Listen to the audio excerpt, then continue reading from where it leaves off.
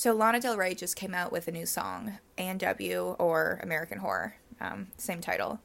And personally, I think it's absolutely fantastic. I love it. I think it's genius, and I love the switch up, and it reminds me a lot of her Ultraviolence stuff, which I haven't heard about, or just like haven't heard in a while from her.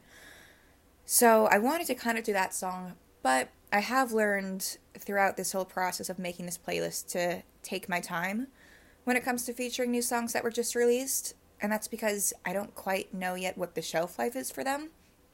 Meaning, sometimes you hear a song and you become absolutely obsessed, but you kind of learn that it has like the shelf life of a dairy product, meaning like in about a week it'll start to curdle, and then you're like, fuck, this really doesn't sound as good as I thought, and then you just don't really listen to it ever again.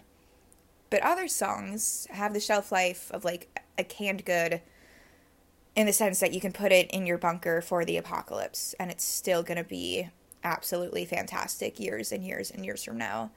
And it's like a risk. I don't quite know what this one is yet. So I'm going to hold off on this one. But I thought instead I will choose an apocalypse song, Bunker, Canned Good, Can of Soup, from Lana Del Rey, in my opinion. And there's so many, but I want to do something from Ultraviolence because I haven't featured anything from that album yet.